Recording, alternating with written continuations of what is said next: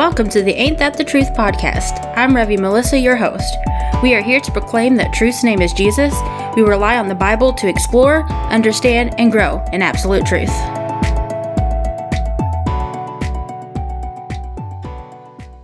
Hello, everyone, and welcome to another episode of Ain't That the Truth. My name is Rev. Melissa, and I am your host, and I am so excited to have you guys joining with me today. We are continuing our Bible Hero series. I am so excited about this series. You know, we did our first one last week, and we talked about Daniel. We learned a lot of good lessons from his life, legacies that he left, characteristics in Daniel that we should try to mimic in our own lives. It was awesome. It was amazing. I could talk about Daniel for several more episodes, but today, as promised, we are going to talk about Nehemiah. And so I wanted to dive right in today and get into it. So let's see. Let's talk about Nehemiah. So Nehemiah is who we believe to be the author of the book of Nehemiah in the Bible. Although we're not 100% for sure, there are some scholars that believe that it could have been Ezra that was using memoirs from Nehemiah to kind of help write the book. However, we do believe that it could have really well possibly been Nehemiah who wrote the book. So who was Nehemiah before he started in the what we know as him rebuilding the wall of Jerusalem? Who was he before that? So in doing some research and, reading chapter 1, you see that Nehemiah was actually the cupbearer to the king. So it was King Artaxerxes, and he was the cupbearer. So what is a cupbearer actually? Because we don't really have cupbearers these days, here in America anyways. So what is a cupbearer? So a cupbearer is a butler. So he started out as a lowly butler. And anytime that I think of a butler, when I think of that, my 90s kid in me kind of gets giddy, and I think about Jeffrey from The Fresh Prince of Bel-Air. And we know that Jeffrey, he was basically the house servant. If they wanted food, he cooked. If they needed a ride somewhere, he made sure that the car was ready. When they needed something cleaned, he did it. If they needed their clothes packed to go on vacation, that was Jeffrey's job. That's what a cupbearer or a butler does, is they take care of people. They're kind of a servant.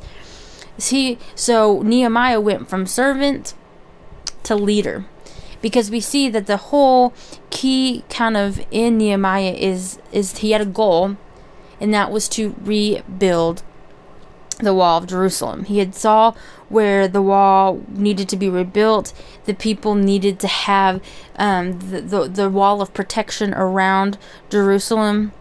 And so he had the goal, and it was on his heart that he was going to lead them in rebuilding the wall. So the first point that I wanted to point out in this episode is that what we can learn from Nehemiah is you always have to have a goal.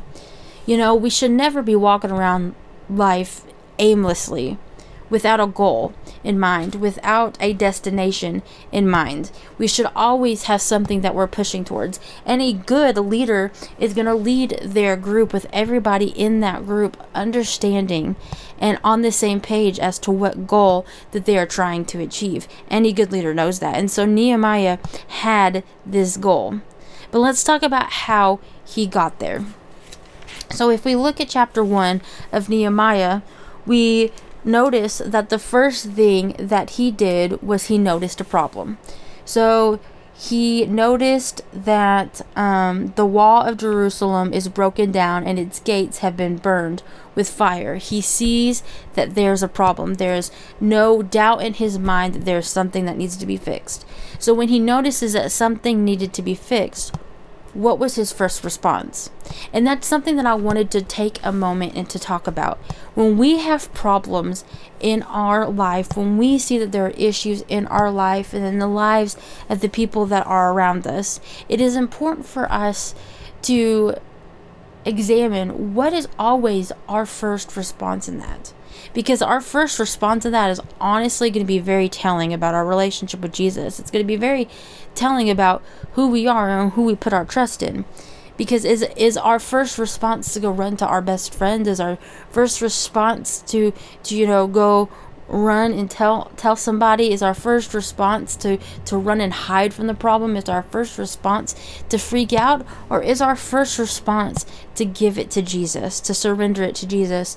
And we see in Nehemiah chapter 1, starting in verse 4, after he notices that there's this issue, it says in verse 4, when I heard these things, and this is Nehemiah talking, I sat down and wept. For some days I mourned and fasted and prayed before the God of heaven.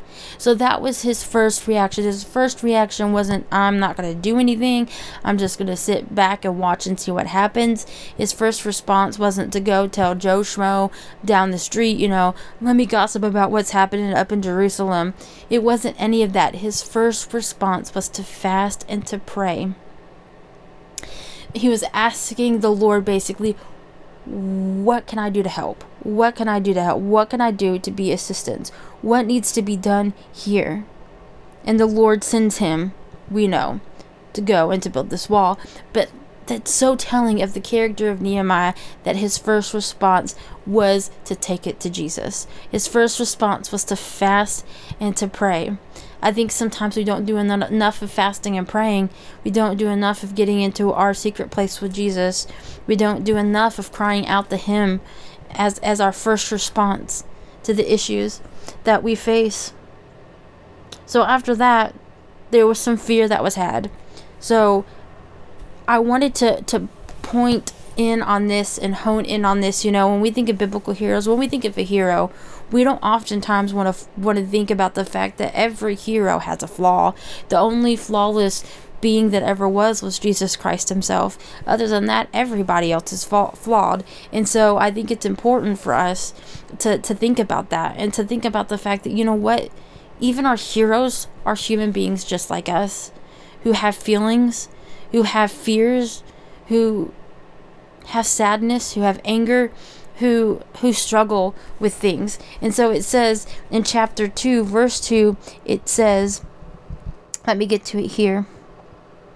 So the king asked me, why does your face look so sad when you are not ill? This can be nothing but sadness of heart. I was very much afraid, but I said to the king, may the king live forever. Why should my face not look sad when the city where my ancestors are buried lies in ruin and its gates have been destroyed by fire? So right here, Nehemiah is experiencing, number one, sadness for his people, the people in Jerusalem where his ancestors derived from. And he is coming to the king, and the king is noticing that he is looking sad and distressed. And Nehemiah is nervous because, he was the cupbearer for the king. And so the king could have been like, you need to let them worry about their own self, and you just worry about taking care of me and my household. But instead, we know that Artaxerxes gave Nehemiah his blessing to go and to help rebuild the wall. But you know what? Even as a leader, because even at that time, Nehemiah was a leader, he just maybe didn't realize it yet. Nonetheless, he had fears. He had sadness.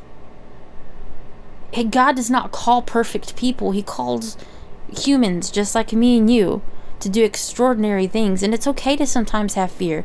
It's okay to sometimes have sadness. Do we want to stay in those places?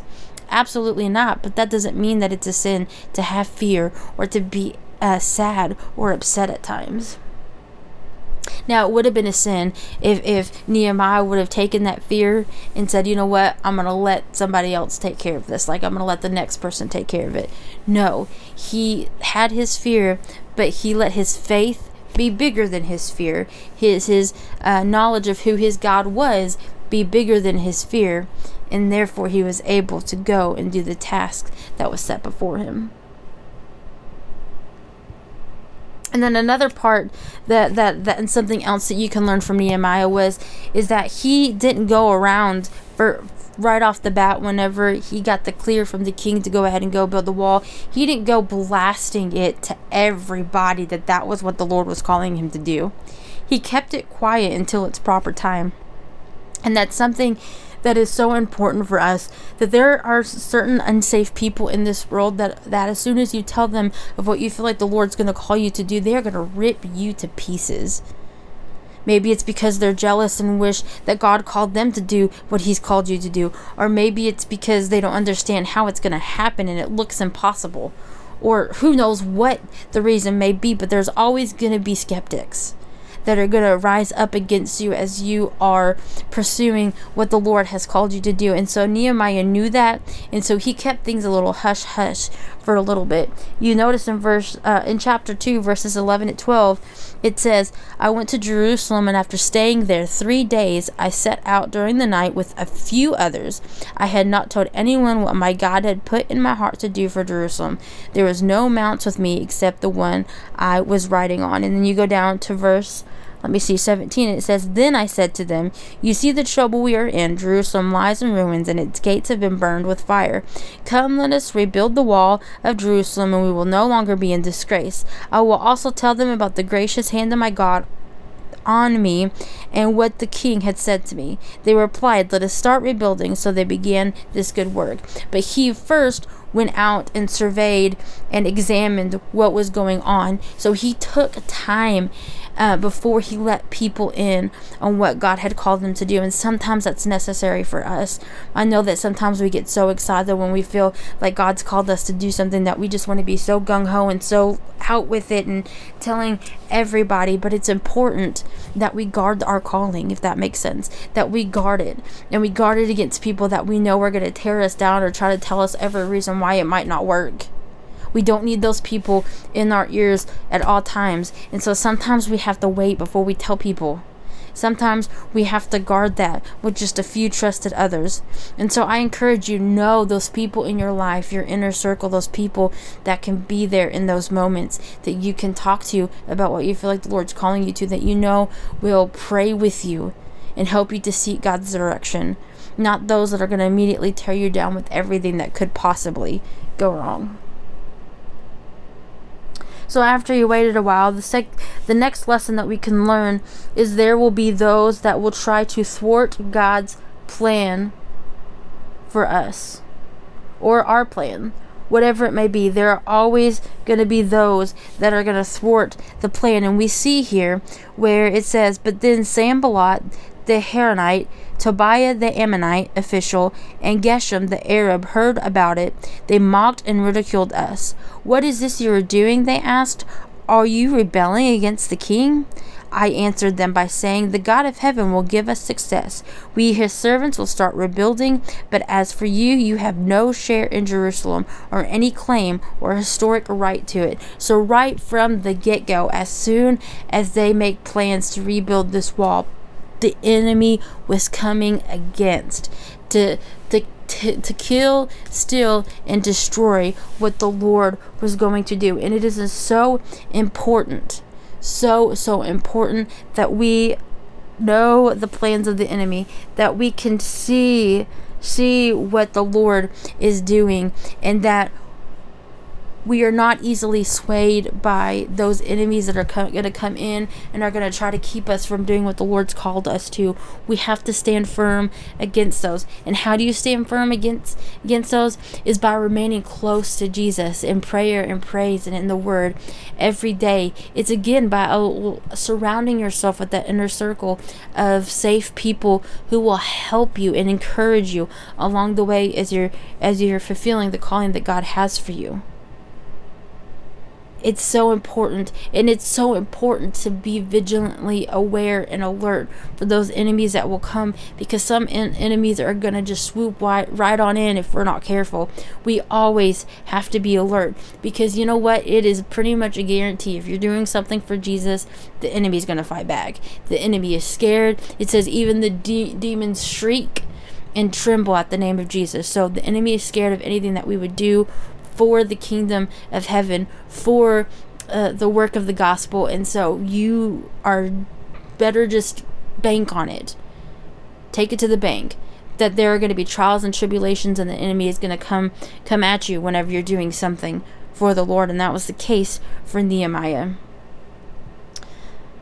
The next thing that I wanted to look at was chapter 3. We're not going to read all of chapter 3 because it's would be quite a lengthy amount of scripture to read, but the whole part of chapter 3 is Nehemiah telling the different people what their job was going to be.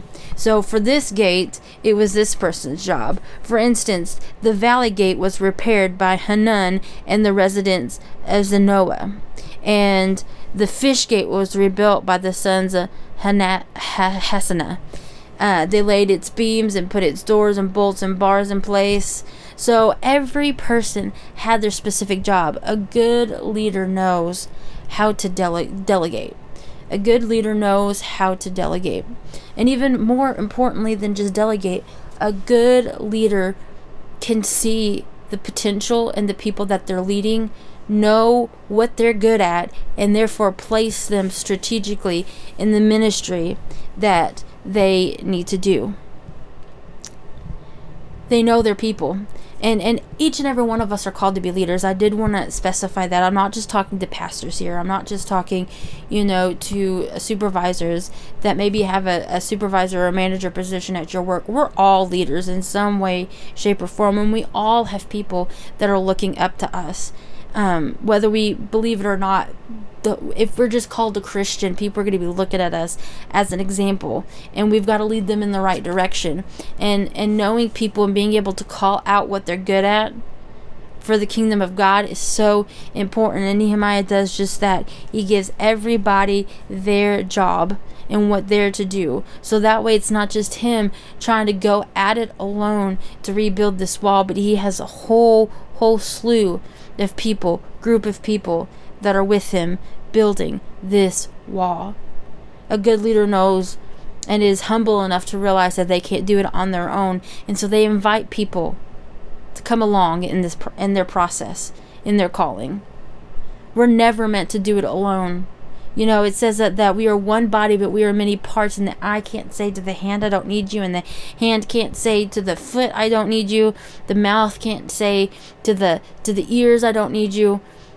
Every part of the body of Christ is important, and so it is important that we realize that, and we live in unity, and that the leadership realizes, hey, that person's a hand, we need them. Let's figure out where we can plug them in.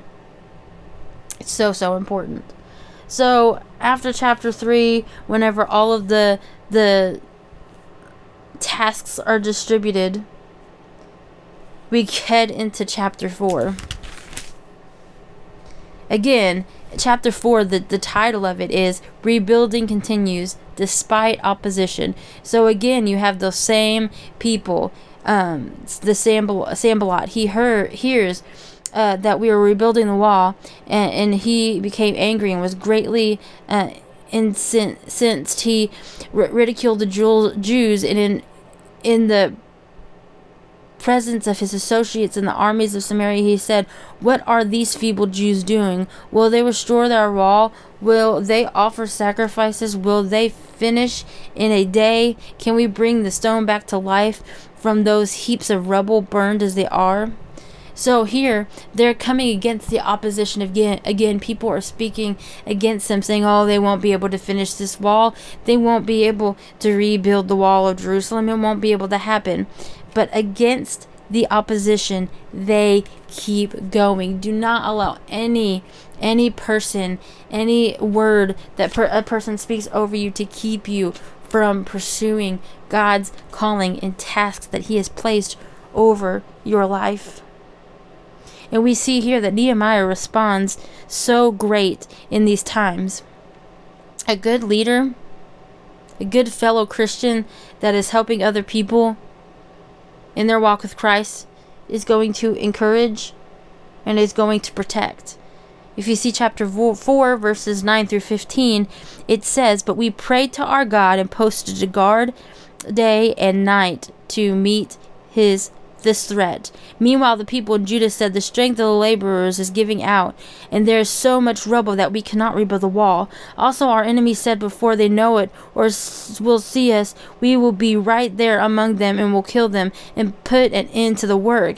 Then the Jews who lived near them came and told us 10 times over, Wherever you turn, they will attack us. Therefore I stationed some at the people behind the lowest points of the wall, at the exposed places, posting them by families, with their swords, spears, and bows. After I looked these things over, I stood up and said to the nobles, the officials, and the rest of the people, don't be afraid of them. Remember the Lord, who is great and awesome, and fights for your family, your sons and your daughters, your wives, and your homes. When our enemies heard that we were aware of their plot and that God had frustrated it, we all returned to the wall, each to our own work. So here, he noticed that there was a problem, and he took action. A leader is going to take action. So what was his first action? I'm going to set up guards. We need to protect. We need to protect this work that God is doing, and so we are going to have guards. Guard each other. We as fellow Christians should be guarding each other. And what does that look like? Obviously here, like, these were actually really guards who were there to fight off anybody who was going to try to destroy the work that the Jews were doing at this time. But sometimes it's not necessarily maybe like a bodyguard type situation or a guard in this sense, but sometimes we need to help pray each other up and help lift each other up in the calling that the Lord has placed on their life, helping them to guard that calling by continuing to speak words of encouragement to them, by continuing to pray for them, that every plan of the enemy would just be washed away and not successful. We have to do that for each other. Any good Christian who wants unity within the body is going to do that. And you see here where he encouraged them. He was like, remember who your God is. He's great and awesome. He's never failed us before. He's never going to fail us because he's incapable of failing. Therefore, we have nothing to be afraid of. And you know what? We know that. Most of us listening to this podcast, I would say, who has grown up in church or heard the name of Jesus in any way, shape, or forms, knows it in their head that God is good, God is awesome, and that every plan of the enemy is not going to prosper. But you know what? Sometimes you can know it with your head, but it not really sink into your heart. And sometimes it's easy to let those, thoughts creep in your head of like, this is all going to fall apart, that I'm not going to be able to fulfill what the Lord's called me to do. I might as well give up. Those thoughts are going to happen again. We're human. And God knew that when he chose to use us anyways, that we were going to be human and that there were going to be times where we doubted or maybe we questioned. God is not mad at us when we have moments of questioning. He's not. But as long as we do not allow those questions and those doubts to overtake us so much as we stop doing what the Lord has called us to do. And lastly, when we look at Nehemiah, we see in chapter 6, verses 15 through chapter 7, verse 3. Let's look at that real quick. Turn over to chapter 6. 6:15 says, so the wall was completed on the 25th of Elul in 52 days. When all our enemies heard about this, all the surrounding nations were afraid and lost their self-confidence because they realized that this work had been done with the help of our God. Also in those days, the nobles of Judah were sending many letters to Tobiah, and replies from Tobiah kept coming to them. For many in Judah were under oath to him, since he was son-in-law to Shechaniah, son of Era, and his son Johanan had married the daughter of Methuselah, son of Berechiah. Moreover, they kept reporting to me his good deeds and then telling them what I had said, and Tobiah sent letters to intimidate me. After the wall had been rebuilt and I had set the doors in place, the gatekeepers, the musicians, and the Levites were appointed.